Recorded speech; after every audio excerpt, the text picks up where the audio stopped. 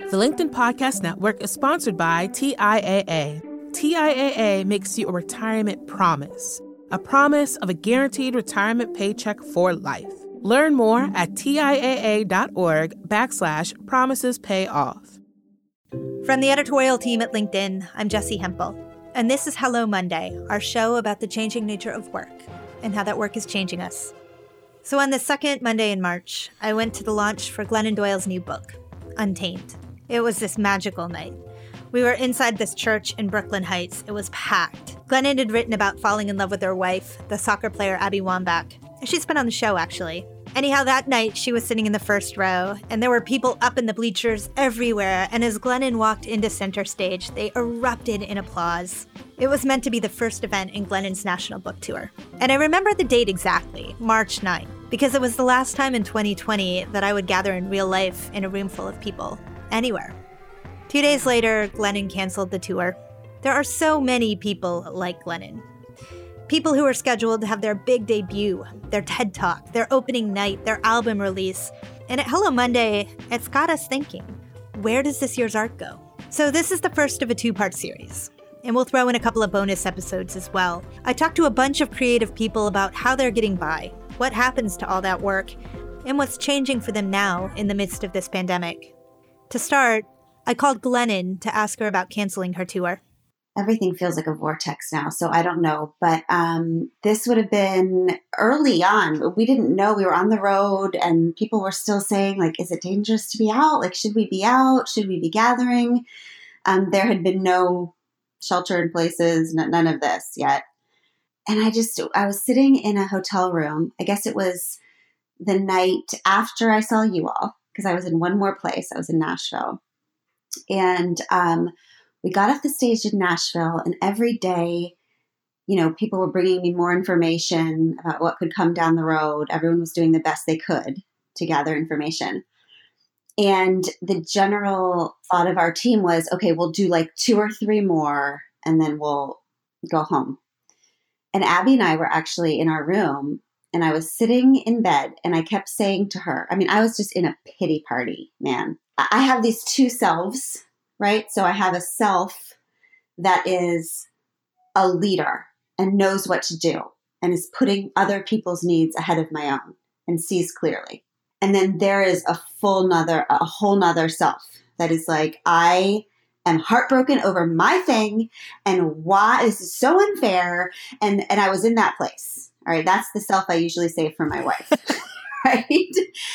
And I remember saying the words to her, I cannot believe this is happening. Untamed is the most important, beautiful thing I have ever made in my creative life. And now this. And something about hearing those words come out of my mouth made me realize, oh, that's not true at all.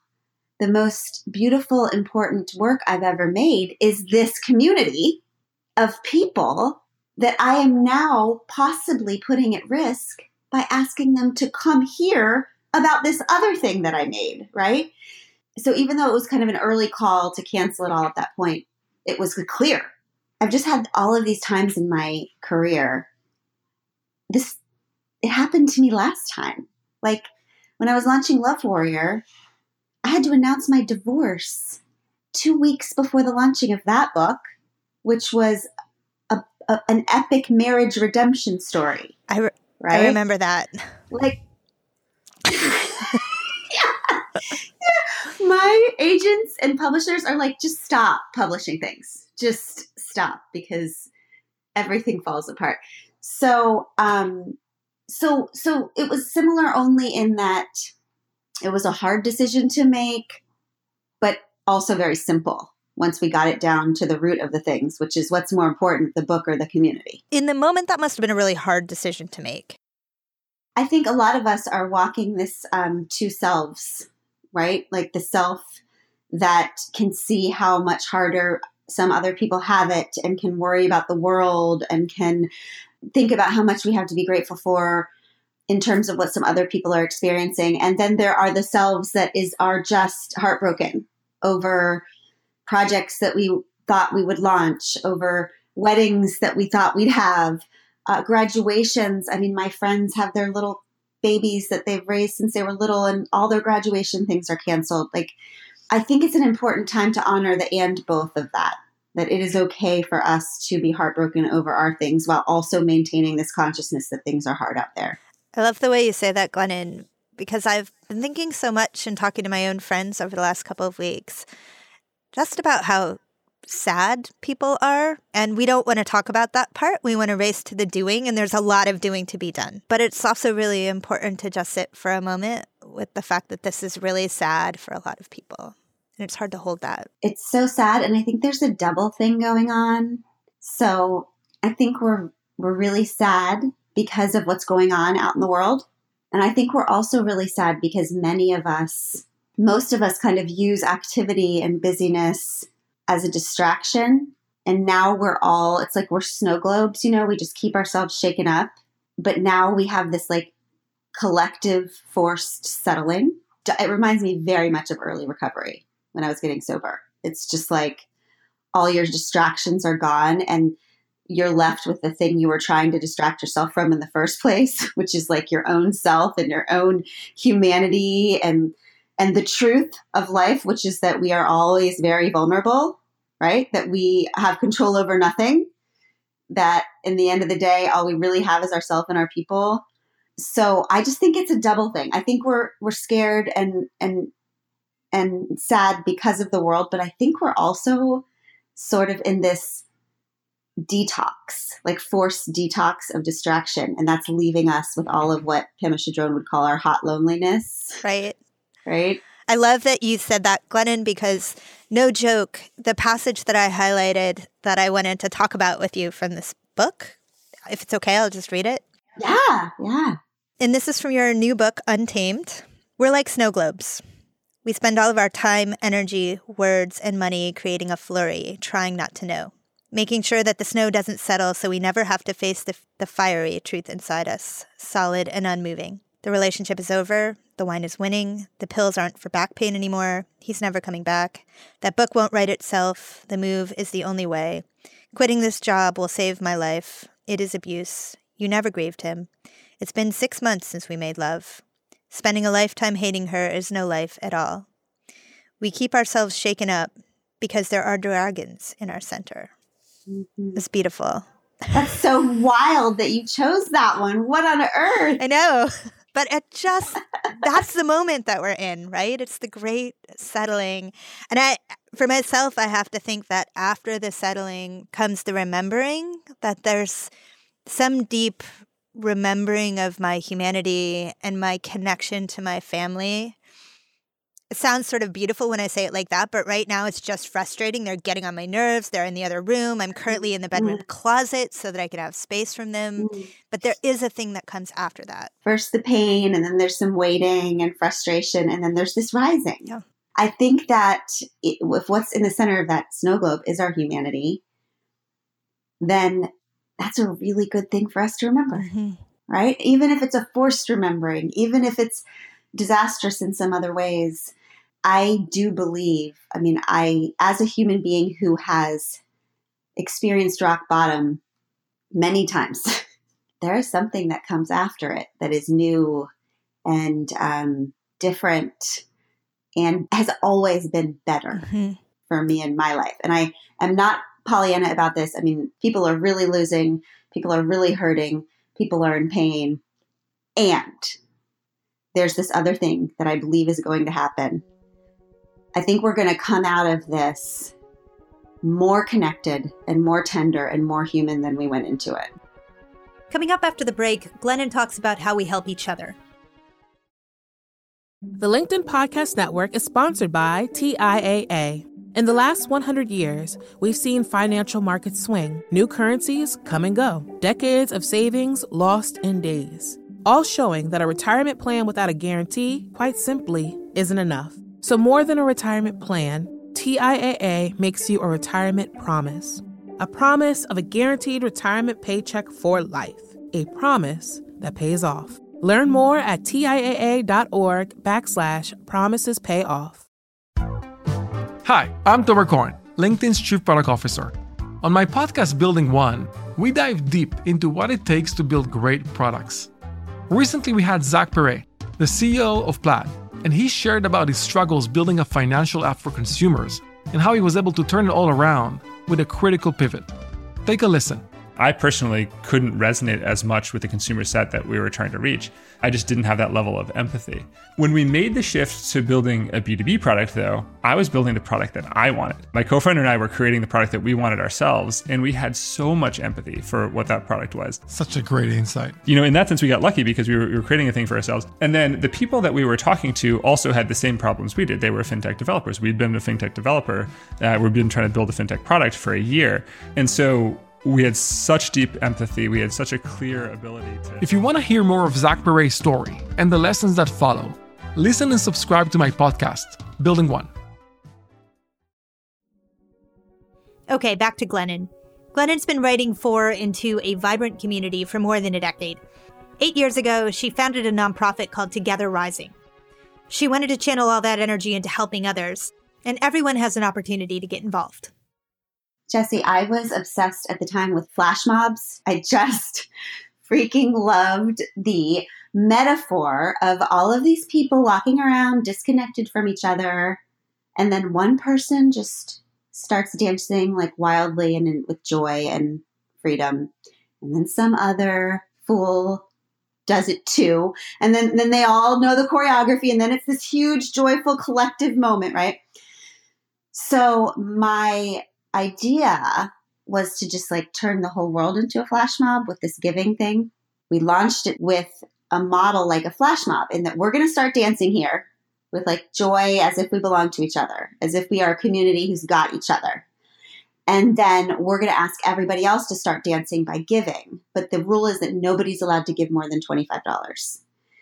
Right. And that was so important to me and still is because, I just wanted this idea of giving as being something that only really rich people do, or only like you can only make a difference if you're this or you're that.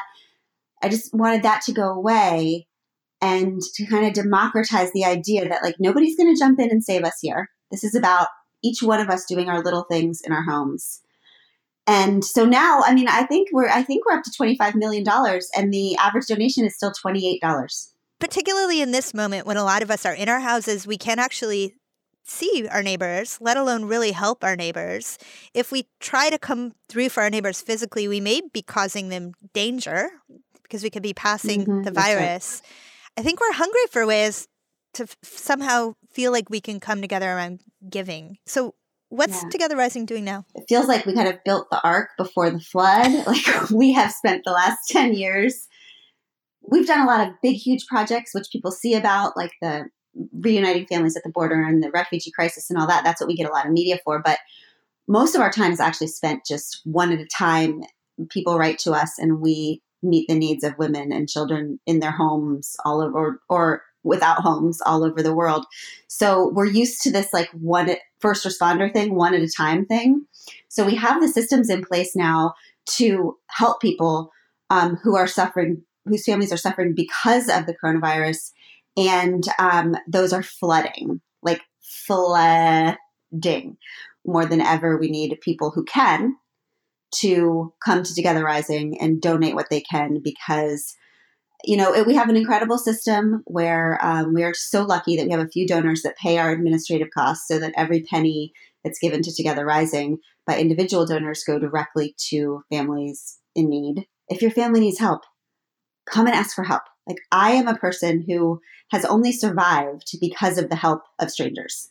Like as a recovering addict, as a young mother, I have never, ever been afraid to ask for help. I want people to kind of use this time to depend on the kindness of strangers, right? So first, I want people to turn to Together Rising if they need help. And second, if people have extra, come to Together Rising, give your extra to support those who are being brave enough to ask for help right now. Sort of a lot like what my church does in my local community, where we throw into the offering plate and where, especially recently, the religious figures have come forward to be like, ask for it if you need it. Except, Glennon, that you're just figuring out how to do it virtually at scale. That's what I'm grateful for, that we've figured out the system already.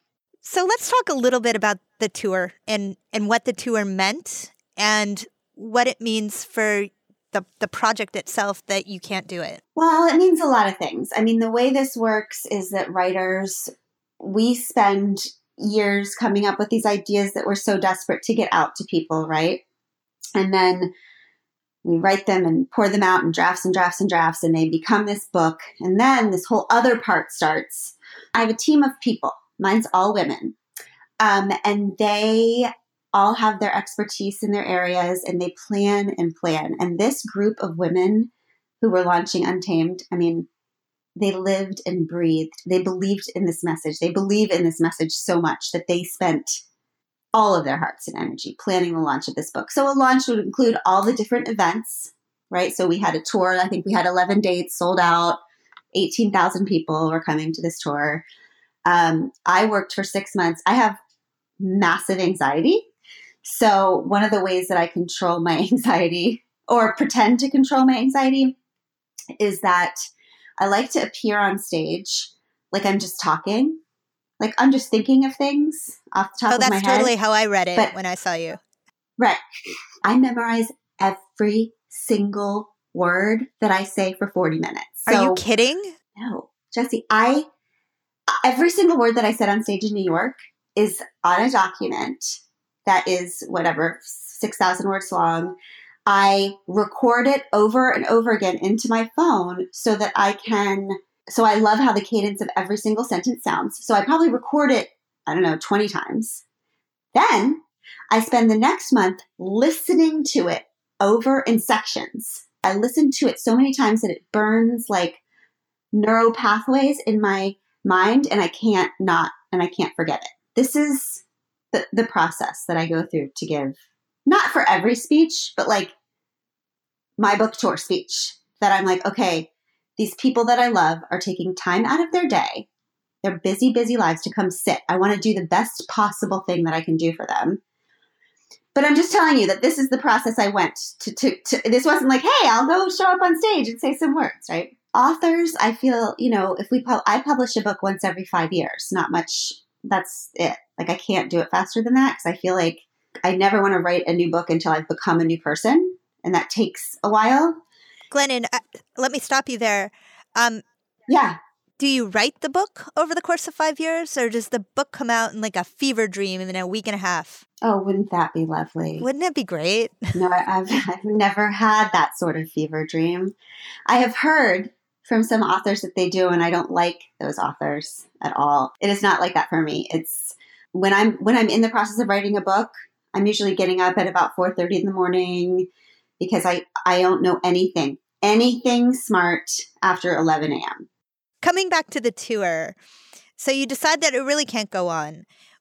What does it mean for the business of the book? I mean, if you're launching one of these every 5 years, it's pretty critical to your career, right? Yeah, it's everything. I mean, it's kind of like, if you think of it as like a singer, they go away, they make their art, and then they spend however many months launching that thing into the world. And during that time, we're exposed a lot. We are on shows, which is never easy for a writer. It is not an easy time, because most of us are introverts. Most of us start writing so we don't have to talk to people, right? So this idea that you make your art and then you have to go become a commercial for your art is very strange. It's a whole separate skill that you have to learn to talk about what you've just written. So it's the time that not only is your book being published, but you are out there reminding people that you exist in the world, which will then create opportunities, which will get you through the next 5 years while you write your next thing, right? Hopefully. Yeah. So in many ways, this sort of thing is kind of devastating to an artist's path. The tour being canceled was one thing. That wasn't the biggest thing. I mean, Amazon is not shipping books right now. Oh my gosh. You know what? I really did not think about that. Yesterday morning, I was on the phone with my team and they were crying. Like, these are grown, badass women. The trauma that people are in right now, and then trying to keep their jobs going. So we'll spend, a week like, okay, so how can we keep getting this message out online, right? We can keep this going online. And then we wake up and Amazon's not shipping. Like, yeah. Yeah. I can't apparently beat a global pandemic. there is a moment where you just realize, okay, what I have known deeply for the last week is I have to stop caring about my book for a little while. Like I love it so much. I believe it has a destiny. I believe it will help people. But right now, what my community needs from me is for me to show up and just be a voice of comfort and safety and hope. So that's what I'm doing. I think that everybody who is doing any sort of project in the world right now realizes that what's happening right now, it's causing this huge shift where everything is falling away, all of our plans, all of that stuff. And it's just like, okay, how can we show up for each other right now? Not our product, not our whatever. Like, how can we really connect and get people through the trauma of this? What if you do the next right thing, eventually it all comes right. I believe that 100%. So yes, the entire launch of what was supposed to be my great work is screwed. But it's also in the hands of a lot of people who are at their most fearful points right now, and it's helping them. Like it's actually helping them through this time. And that to me it's huge. Yeah. You know, you said earlier about Together Rising that in some ways you had built the arc before the flood, thank God. But in some ways you've also done that with your digital presence, Glennon, in that for a lot of artists, when their big concert at Carnegie Hall was canceled, they didn't have an automatic, easy way to connect with the people who would have been there in the seats. And so showing up as a leader maybe means a different thing. But you've built that over the years, and I'm curious what you're giving to that now, and more importantly, what that is giving to you right now. Well, I told Abby, our family sat down a few days ago and said, okay, what are your goals for this time? Like, what are our intentions? What are we trying to do with this moment in our family and our life? And I said to them, I want to be proud of how I handled this when I look back on it, right? So I want to be kind to our family. I know that sounds very basic. Nope, doesn't. Okay. That's like, Jessie, that's like, if I can do that. My friends are calling me, they're making homeschool lists. They're the things that are making Play-Doh. Like that's amazing. But for me, I have the astronaut food of goals when it comes to my family, right? I'm just like trying to shrink it down into the like, I will be kind. I will not be amazing in any other way. I will be gentle. I will be kind. Everyone's losing their stuff. Everyone in families reacts to this stuff differently. So I'm trying to let everybody be human in their own way. And then my other thing was I'm going to show up for my community, my Together Rising community, my online community in some way each day, right? And whether that's just like posting a podcast that I did that I think they're going to love and bring them comfort, or it's these family meetings I've been doing, or it's something hilarious that happened in our family that I think will just like make everybody laugh for a minute. I think it's tricky. I've been doing that. Right. Like that has been what I've been doing for I don't know, 10 years, I guess. Like I love these people. These people have walked me through. We've grown up together.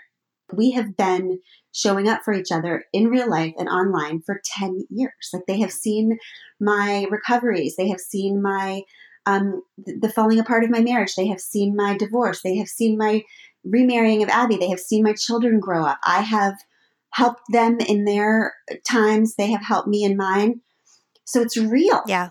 It feels like the reason I show up, I want to show up for them is because I actually want to show up for them. Yeah. What it does for me is that it just makes me feel less alone. And I have some benefits here because for example, after I had been quarantined in my home for 5 days, Abby looked at me and said, I've been thinking, has your life changed at all? I was like, no, I didn't know if anyone would notice that, but I am a writer and I'm a raging introvert and I am a homebody. I want my dog. I want my couch. So I will often go 5 days without ever leaving my house on a regular basis. So that's coming in handy. Great skill. I feel like all my introvert writer friends are reporting versions of the same. If anything, the world finally has reordered itself in a way that doesn't condemn them for their natural choices. I'm like, nice to see you all. I've lived here for years. Welcome to my wavelength. It feels like none of the rules apply anymore. Every rule that I thought was static and unbreakable, even my most creative self could not challenge, it doesn't apply anymore. So that leaves us to figure out how to listen to ourselves, because that is the only way that we're going to have any order. The only order is going to come from within. And that's an uncomfortable place to be. Yeah. And it's also such an opportunity, right? I mean, I do think that's weird, because the main message of the book and the main message of my life has been, okay, we have been trained to look outside of ourselves for expectations about how we're supposed to create the life we create, and the family that we create, and the relationships that we create, and the companies we create, and the governments we create, all of it, right? But I think that this part of my life is teaching me that it didn't work for me. I did all those things right. I was a good girl, and I was a good woman, and I was a good Christian, and I was a good wife, and I was a good mother, and I was freaking miserable. So it took me a while to figure out that all those goods, it's okay to want to be a good everything. You just have to define what good is for yourself, right? Because if you're defaulting to somebody else's idea of what's good, then it's always going to be a cultural idea of what's good. And for women, it is always going to be, in one way or another, disappear, be quiet, get smaller, stop making us uncomfortable. However you define the expectation, it will be one version of that. And the only way to let go of those expectations and ideals is to go within, right? Because all the messages we get outside of what to do, they're not pure. They're not from us. They're created by people who are trying to control us. So the only way, though, to do that is to get still, right? Is to start to block out all the other voices and do the difficult but simple work of going inside and being quiet and listening for that nudge and that knowing and that voice. And here we are. Right. Right? At this time when we actually might have some time to practice that. So I think that might be another way that this is like a resetting or a detoxing, because we don't think about the fact that, I mean, what is it? What do they say? 87%? I think it's like 87% of every message we hear is from somebody trying to sell something to us. Yeah. It would reset our brains to actually just block off a bunch of that for a while and start I wonder what will come. I wonder what will bubble up for people, what new ideas people will have, what feelings will come out that have been repressed, what memories, what dreams. I think it could be like an awakening. I've been thinking so much about whether people are going to come out of this wanting to spend more time with their families, to use their time differently, to prioritize being with their families, or whether we'll all fall back into very quickly all the distractions that we're more comfortable with. Yeah. Like this one moment of hope I've been thinking about is how amazing it's going to be when there's that day, whenever that day is, where it's official that we can, even responsible people who have been at home are going to all go freely, with freedom and joy and responsibility, be able to go out, right? And soak in the sun and let our children run around and touch each other and hug and gather and dance. That is going to be so amazing. We're going to appreciate each other in ways that we maybe that we have always taken for granted. And then I think, because we're human beings, that will probably last about 12 minutes. Right? I really do. I don't think that it's going to last. I think that we're going to go right back to pissing each other off and not liking each other and getting distracted. But there's no way that this experience won't change us in some profound and everlasting way, right? There will be something inside of us that we take with us, because we will become something different. Right? There's no way we will stay the same after this, but I don't see us turning into different sorts of beings. I don't think so either. No. That was Glennon Doyle. Her new book is Untamed, and it's out now. She's also holding regular morning meetings on Instagram. Next week, I'll bring you music producer Kabir Sehgal. He is holding nightly quarantine concerts with famous musicians and funneling some of the proceeds to them. And we'll talk to Broadway actress Laura Benanti. When the season's high school musicals were effectively canceled, Laura invited young performers to sing their songs for her and tagged them Sunshine Songs. Tomorrow clears away the cobwebs and the sorrow till And one more thing. We'll be hosting a live show in conjunction with the amazing nonprofit Out in Tech on Tuesday, April 14th at 3 p.m. Eastern. I'll be interviewing the investor Arlen Hamilton. Arlen built and runs a VC firm that funds people of color, women, and LGBT people. She founded it while homeless. We'll hear her story live on Tuesday, April 14th at 3 p.m. Eastern. You can follow me on LinkedIn to tune in and join in. If you like our show, please rate us on Apple Podcasts. It takes 2 seconds and it helps new listeners find us. Hello Monday is a production of LinkedIn. The show is produced by Sarah Storm with help from Madison Schaefer. Joe DeGiorgi mixed our show. Florencia Oriendo is head of original audio and video. Dave Pond is our technical director. Maya Mangini, Victoria Taylor, Michaela Greer, and Juliette Perot guide us to the next right thing. Our music was composed just for us by the mysterious Breakmaster Cylinder. You also heard music from Poddington Bear. Dan Roth is the editor-in-chief of LinkedIn. I'm Jessi Hempel. Thanks for listening. Stay home if you can, and I'll see you on Monday. Years ago, I started reading you, and I think it happened for most of your readers the other way, where they were Christian mothers who then got comfortable with the gay thing. It happened for me the other way, which is I was like, you read this Christian mommy blogger? Oh my God, she's a great writer. I totally relate to everything she writes. It was years after that you have come into this sort of broader, I don't even know if you call yourself gay or not, and you don't need to, but when you finally found Abby, I was like, well, I didn't need you to do that to speak to me. You've actually been speaking to me for like years. But that really got you. But then I was like, that really yes. got you. Yeah. All right, I'm in. All right, I'm in. Well, I'm glad I could do that. I did it for you. Thank you. Well, for Frances, yes. which we appreciate. Yes, of course, for appreciate. Frances.